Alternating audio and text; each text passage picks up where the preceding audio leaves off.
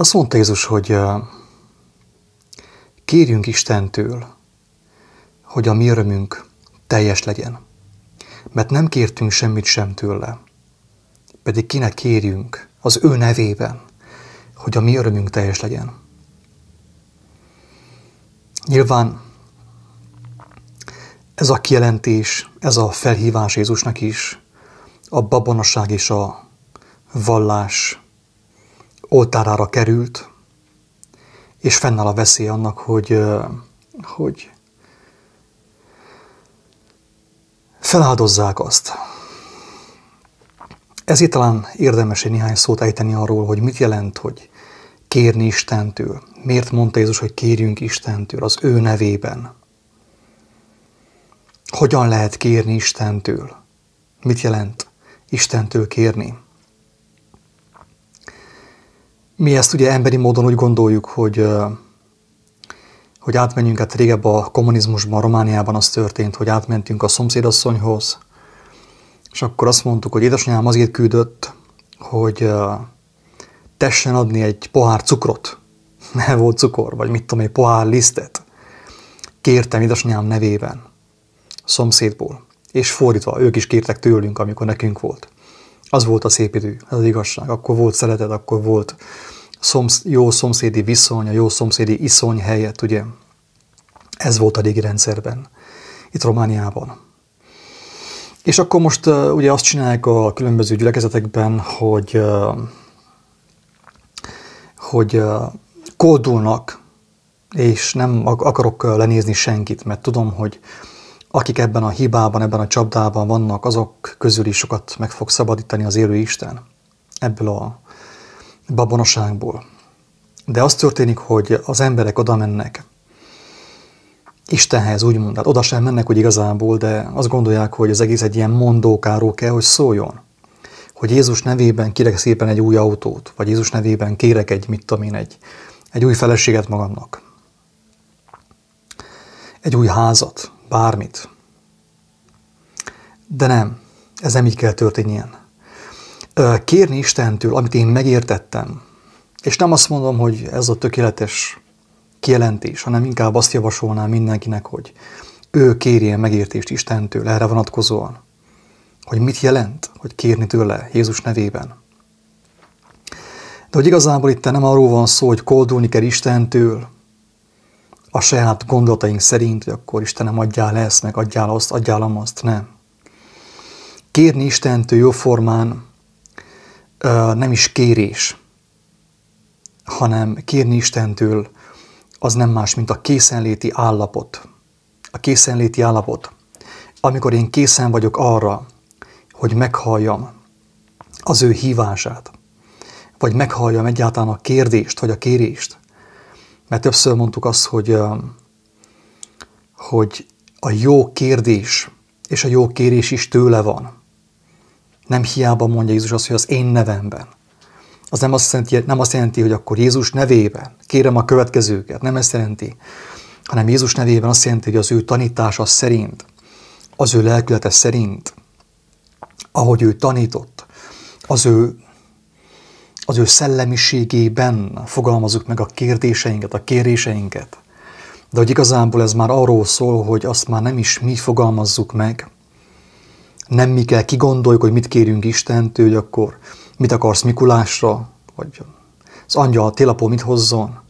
Nem így működik ez, hanem azt jelenti, hogyha mi készen vagyunk, lélekben vagyunk, ugye, akkor már maga a kérdés is, a kérés is a lélek által fogalmazódik meg.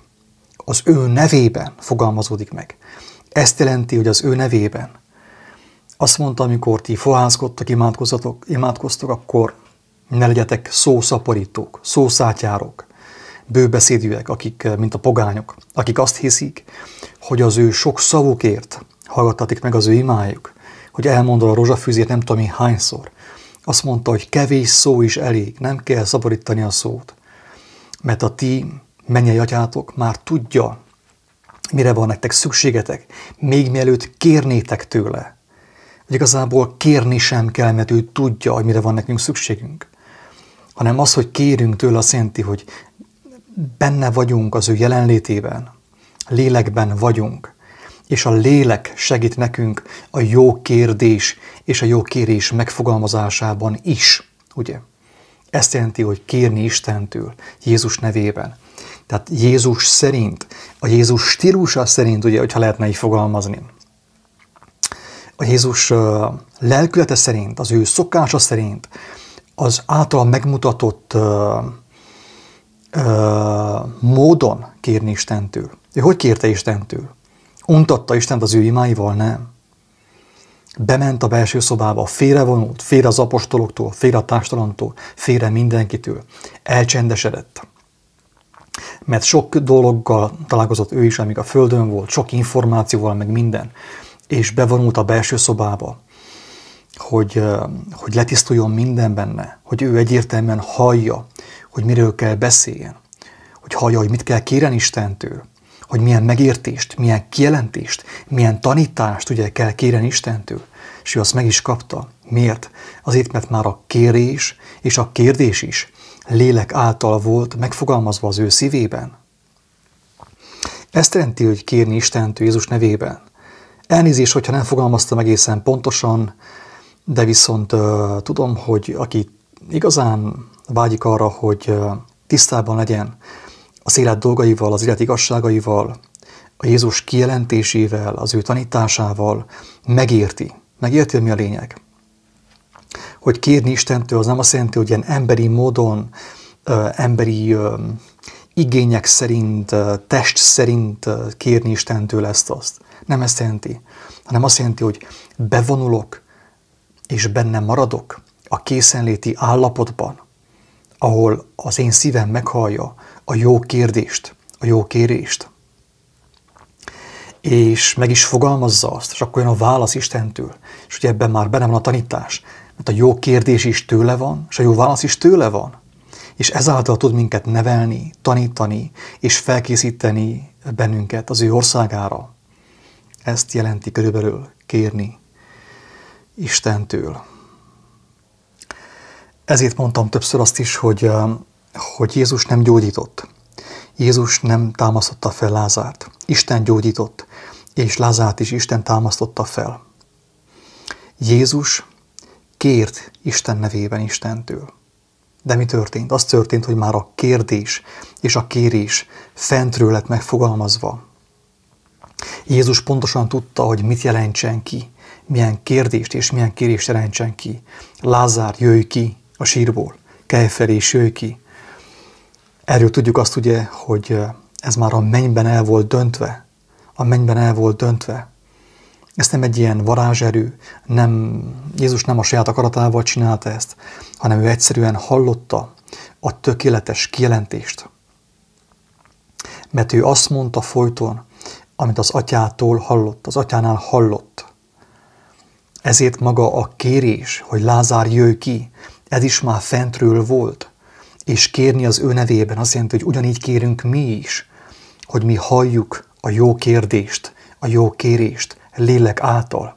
És nem azt kérjük, ami földi, ami emberi, ami a földön tart, ami a testben tart, ami a világi gondolkodásban tart, hanem azt kérjük, ami életre visz bennünket, ami megeleveníti a lelkünket. Tehát azt kérjük, amit úgymond súgott a Jóisten, hogy kérjünk, hogy a mi örömünk teljes legyen, és igazi legyen az örömünk, fentről legyen és ne lentről, hogy a fentiekhez tartozzunk, tehát felfelé haladjunk, és ne pedig süllyedjünk lefelé, mint ahogy süllyed a covidos világ. Ingyen kaptátok, ingyen adjátok. Isten áldjon, sziasztok!